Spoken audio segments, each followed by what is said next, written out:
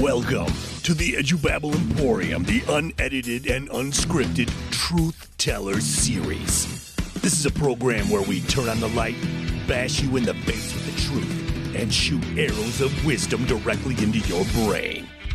If the truth offends you, then you need to drink it in until the truth sets you free.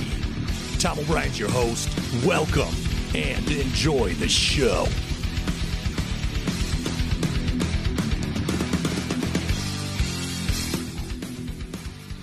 Ladies and gentlemen, welcome to the Edubabble Emporium Truth Teller series, where the truth will set you free. Today's topic, equity is racist. Equity, the word equity, used all over the place. School districts are using it like crazy. So I want to read strict. And here was the equity statement. Based on data from the past several years, large gaps persist between subgroups for academic and behavioral outcomes, including between some race and ethnicity subgroups, special education subgroups, free and reduced lunch populations, and students with limited English proficiency. And we do not have a good process for summarizing and understanding this information. But if we work to incorporate linguistically and culturally responsive teaching and discipline, we would expect to see gaps decrease. If the Gap Analysis Committee prioritizes data and provides discussion guidance for building and district teams, we will better be able to address the persistent gaps. So a couple things. Thing one, notice how everyone is put into a group. You see, the woke like to put people into groups, because if they can put people into groups, they can generalize and they can use that group to say, well, that group is not being served. We are underserving that group. That group is marginalized because they are not performing as well academically or behaviorally. What does that allow them to do? What that allows them to do now is they can say, well, these are minority groups, and obviously the minority groups are being marginalized by the systemically racist system, the implicitly biased teachers, and the white privilege culture that exists. So that is the essence of critical race theory. Critical race theory looks at everything by grouping people according to their race or some other category. So do we want to look at people as individuals, students as individuals, or do we want to put them into a group, a collective? If we look at students as individuals, we can then understand why that individual is struggling. What circumstances are they experiencing at home? What are some of the choices they're making during the day that could be leading them astray? Are they not getting to school on time? Does mom work third shift so she doesn't get up on time to get little Billy in for first hour? We are able to look at those students as individuals, and then we can say, here's what's going on. And it is 99% of the time something to do with the circumstances of that individual. Whether that child's making bad choices, whether they're going through something difficult at home, whether there's a lack of parental oversight. I can tell you this, as long as I've been teaching for 30 years, it's never been because the teachers are systemically racist. Well, Tom, how do you know that? Because you see, if you deny it, Tom, that is evidence that you are indeed implicitly biased. Oh, it is? Oh, boy. Or do we want to put the kids into groups, collectives? Because you see, if we group kids according to their skin color, their race, their socioeconomic status, and we don't look at them as individuals, well, now we can say, well, this group is performing worse than the white group or the Asian group. So obviously, if they're doing worse, it's because of the systemically racist schools, the implicitly biased teacher. So folks, equity can only, as a concept, it can only work if you put people into collectives. That's cultural Marxism. That is exactly what happened before the Bolshevik Revolution. They separated and they pitted people against each other, mostly based on socioeconomic status. And it was very effective because that weakens the populace. And you hear the term celebrate diversity, and it sounds great. It really does. And yeah, we need to be accepting and loving of everyone. I agree with that.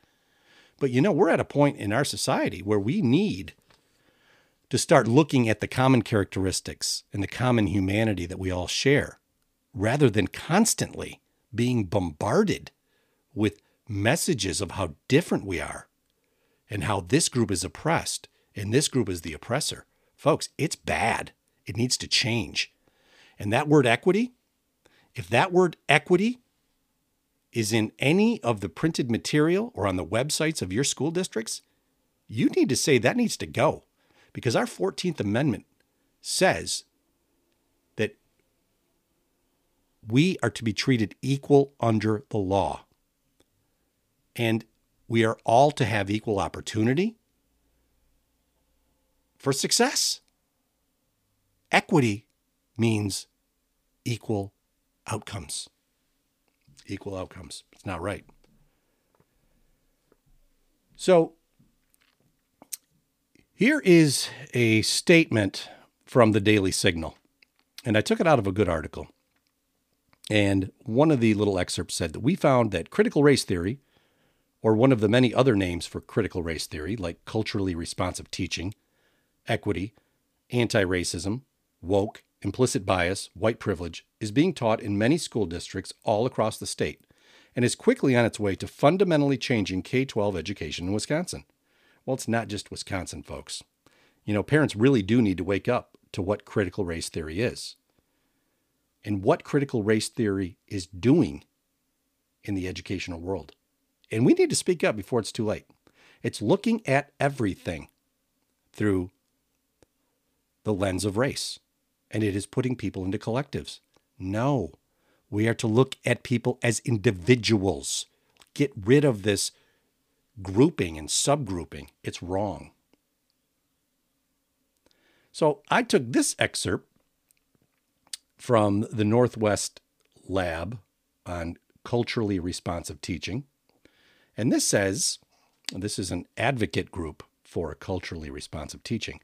When educators and students hold different cultural beliefs and values, they may have different expectations about student behaviors that could result in disproportionate discipline. For example, many U.S. schools implement expectations and routines that are developed by the teacher or the school. However, many students, especially students of color, feel more welcome in schools and classrooms that center on their collectivist cultural values. What does that mean? Well, you know what that means. That means that as teachers, we need to change the expectations that we have. If we have high academic and behavioral expectations, well, you need to change that because you need to be more sensitive to the different cultural mores. And you need to have a sliding scale, a multi-tiered system based on looking at things through race or some other subcategory. Really? Talk about pandemonium. No, folks. There is expected behavior. There is excellent behavior. There is a standard of excellence. There always has been. That is one thing about our country that was written into our foundational papers, our Constitution. We need to hold students to high standards and not have a sliding scale based on race or some other categorization. It's just wrong. The article goes on. Research-based culturally responsive strategies to promote SEL can also contribute to positive, inclusive environments that reduce behavior issues. School and district leaders can review their own discipline data, disaggregated by racial or ethnic groups, to understand opportunities and challenges related to racial equity in discipline within their own schools. In other words, when you disaggregate data based on race or ethnic groups, essentially what you're doing is you are doing that thing that is terrible, putting people into subgroups and taking data on the group as a whole, as opposed to looking at individuals.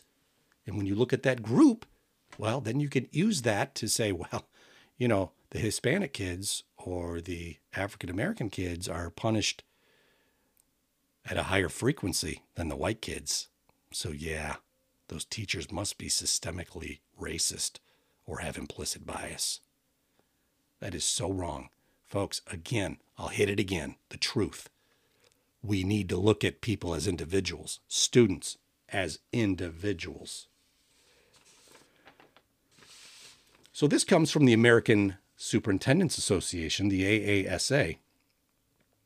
And here's a statement they made. There are times when leaders must push the equity agenda. Our work is about taking action to remove the barriers that prevent children from accessing programs and opportunities. However, it is not enough to raise the issue of equity. Leaders need a plan and a strategy for communicating its importance to staff and community and to follow through on it. They're pushing equity. This is our Superintendents Association. Here's a statement from the NEA Center for Social Justice. Racial justice is the systemic fair treatment of all people, of all races, resulting in equitable opportunities, which is cool. But this is where it goes wrong. And outcomes for all. So not only equal opportunities, but equal outcomes for all. What does that sound like? Does that sound like communism? Because that was exactly what Marx wanted. Everything to be equal for all. When we know how that works. It lowers the standard across the board, the standard of living for everybody, while those in the positions of power are elevated to godlike status. In the schools, it would just be that schools control outcomes, and that's what they want to start doing. Have you noticed around the country now, even Ivy League schools are now getting rid of standardized testing, the SATs and the ACTs, for entrance, because what was happening is Asians and whites were getting higher scores. Well, if they're getting higher scores, there's only one reason for that. It's because the test itself is racist. Period. The woke culture puts that on everything. If something is not equal, it's racist. Period. No argument.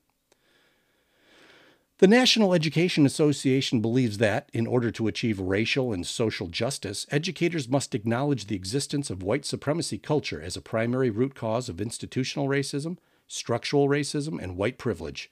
White supremacy culture perpetually exploits and oppresses people of color and serves as a detriment. Anti-racism is aimed at eliminating racial inequity to produce racial equity. So that's, again, from the NEA. Isn't that something? So let's go to this statement. This was written by Cheryl Matthias when she was at the University of Colorado, Denver. She's a PhD. She's one of the experts. Her areas of expertise include whiteness, race, teacher education. And so let's see what she has to say about culturally responsive teaching. She says, few articulate the dynamics of how whiteness impacts the delivery of culturally responsive teaching. Using critical whiteness studies, critical race theory, and black feminist concepts, this article interrogates the effectiveness of white teachers who engage in culturally responsive teaching without first interrogating their whiteness. For white teachers to become culturally responsive teachers, they must first understand the context that gives them white privilege. One way to do this is to embed critical whiteness studies with culturally responsive and critical race literature. That is, instead of focusing only on students of color in urban teacher education, white teacher candidates need to first learn about their white selves. Another avenue teacher education must explore is transdisciplinary studies. It goes on to say, the transition of critical race theory from legal studies to education has generated a profound litany of research that theorizes its unique transformational opportunities in education. Likewise, teacher education needs to begin looking at its own theories of critical whiteness studies, critical race theory, and cultural responsiveness. So you can see here, folks, this stuff is all based on the premise that systemic racism, white privilege culture, whiteness, white supremacy culture is the reason for the ills in schools, is the reason for the ills in society. Equity is a poisonous word that means equal outcomes, meaning that we no longer hold students and individuals to high academic and behavioral standards. No, we change our standards now based on race. That's racist. Period. Exclamation point. That is racist. Calling white people white privileged or implicitly biased without knowing who they are, that's racist. All of this is racist. It's got to go. It's terrible. Here's something from the World Economic Forum. Now, the World Economic Forum, in case you don't know what that is, they believe in the Great Reset. They're really pushing this Great Reset. Essentially, the Great Reset is this new world order, this one world government system where we place all of our, all of our faith in a universal supreme government unit that will take care of the entire world. It's secular humanism, and it's elevating human beings to godlike status and saying, oh, they're going to be the smart ones. They're the millionaires and billionaires. They're the moguls. They're the bankers. They're the tech giants. They'll take care of us. But the problem is the World Economic Forum knows that the United States of America, in its Constitution and Declaration of Independence, and the Judeo-Christian values that it was founded on, is keeping them from fulfilling their mission of this one world government. So their goal is to reduce the strength of the United States of America. How do you do that? Well, you convince the people, or a good percentage of the people, that their country is based on racist principles, that their founding documents were racist, that the white people in that country are racist, and you need to fight against it. You need to, and basically what they're doing is they're trying to divide our country. And they're doing a heck of a good job. They really are. It's not just them. We could go on and on about that. But here's what the World Economic Forum says. Critical race theory tells the story about institutionalized racial disadvantage and systemic racial inequality. It examines how the legacy of slavery and segregation in the United States is embedded in modern-day legal systems and policies. There is a profound sense of urgency for companies to actively work to tackle inequality and the inequity that follows as a result. So, we know the corporate world is also buying into this hook, line, and sinker. We also know that many of the airlines in the United States of America are now putting quotas in and are hiring pilots not based on their qualifications and their expertise and their knowledge base, but now they are setting quotas and they are hiring pilots based on race. Now, I think equal opportunity, give everyone a chance to go up against everyone else, to interview, to show that you are the best person for the position. But when we start setting quotas and we aren't necessarily hiring the best people to fly people around in an airplane, are you kidding me right now? That's insanity. It is wrong. Folks, we can't go down this road any longer. We need to stand up. We need to tell our school districts, get that equity out. It does not belong in the United States of America, or anywhere for that matter.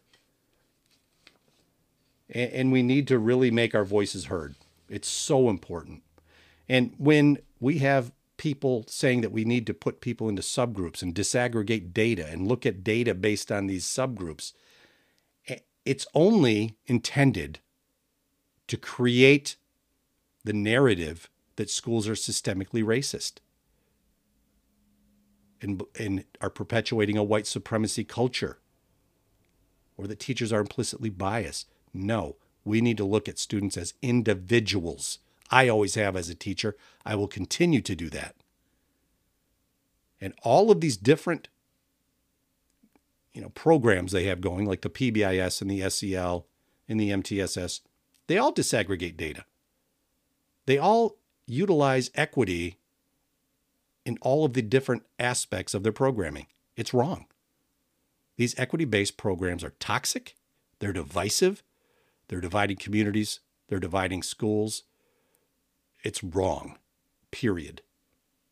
It's based on lies. It really is. So we have to stand up against the divisiveness brought forth by individuals that use race, gender, and a host of different categories to pit us against each other.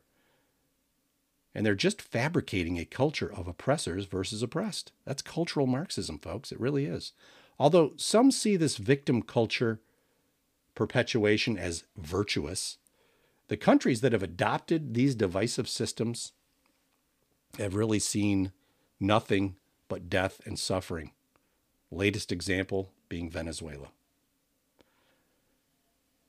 So as a 30-year teacher, I believe that high academic and behavioral standards must be set, and all students as individuals must be encouraged to meet these high levels. We must promote a mindset of victory over victimhood. Parents are voicing their concerns. They will continue to do so. And I believe with all my heart that schools will be forced to get back on the tracks and to abandon these equity ideas and equity programs. Parents don't want them.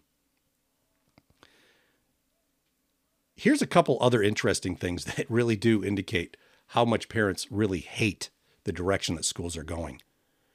I've seen a few surveys in the last year or so asking inner city parents about vouchers and school of choice. Over 70% of inner city parents want to have that choice. They want to make that choice where their kids go to school. They don't want it to be mandated, because guess what? A lot of those schools are failing the students. Well, then the argument is, well, you can't do that. Then you're going to defund the schools, and the public schools you will defund them. They will fail. They will go bankrupt. That's why public schools need to be competitive. They need to throw all of this equity program into the dustbin of history and move forward and hold kids to high expectations. And not be afraid to call a parent and say, hey, your kid is misbehaving. This needs to be taken care of. Our leaders need to grow a spine. Things are getting worse. They need to get better. And they will only get better if we abandon these equity programs. So, folks, it is time. It is time to take our schools back. It is time as parents to realize your importance, that you need to be able to be advocates for equality, a right that was guaranteed in our 14th Amendment, and our First Amendment right of freedom of speech to explain how we feel from our heart. And also, there is nothing wrong